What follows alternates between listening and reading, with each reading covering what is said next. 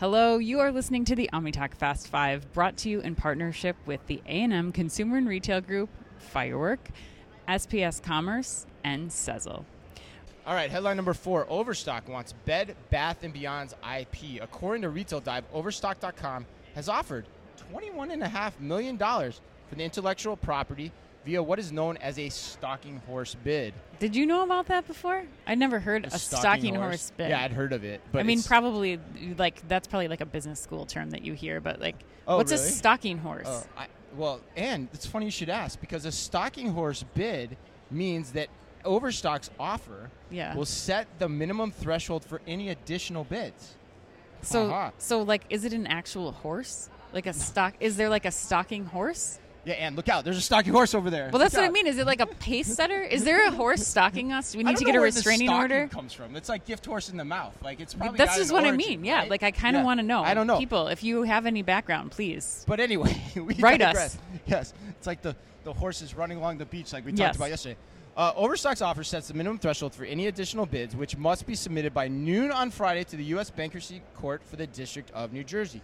An auction, if needed, will then occur at 10 a.m. Eastern on June 21st. According to court documents, Overstock only wants Bed Bath & Beyond's internet properties, mobile platforms, business data, and its trademarks and intellectual property. The offer does not include any of Bed Bath & Beyond's stores.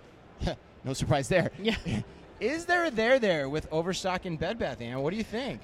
I do. I think if there's a player to come in and get the scraps, the table scraps from Bed Bath & Beyond, I think Overstock makes a ton of sense. I wonder how much how much product they're already buying from Overstock, Bed Bath & Beyond already anyway.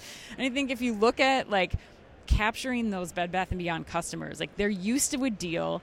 Overstock does memberships and other kinds of things. You can do away with the 20% off mailers that Bed Bath & Beyond did and still get that customer who's oh yeah, this is great. I can still get, this bed sheet set for 20% off of what I would have paid at retail. Yep. And so I think that they are uniquely positioned to really capture the customers, to provide them a higher quality level of service.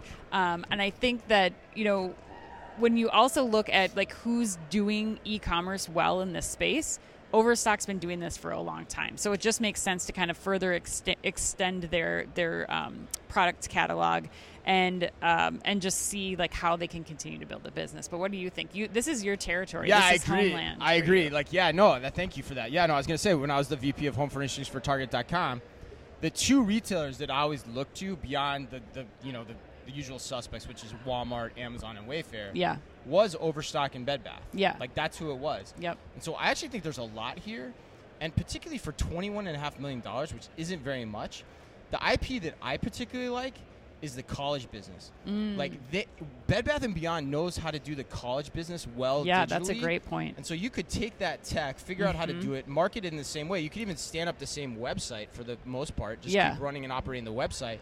And that's a high-margin business every single year. Yep. That alone makes this deal worth it. Then you've got the wedding registry as well as a part of this. So, and for the most part, Bed Bath & Beyond gets cachet brands. Yes. So if you can keep the cachet brands in your portfolio for the wedding registry side of the business, that deal is going to pay off. And that's a lot less than comparative companies have spent on acquisitions. You think of Walmart's acquisitions and how much they spent.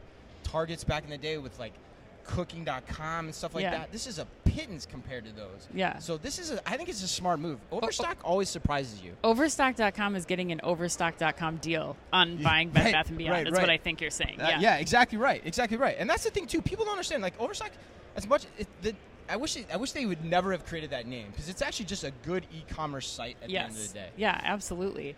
You can get everything on there. You can. It's not Overstock, really. Yeah. It's just great stuff. It's all drop ship, market available goods.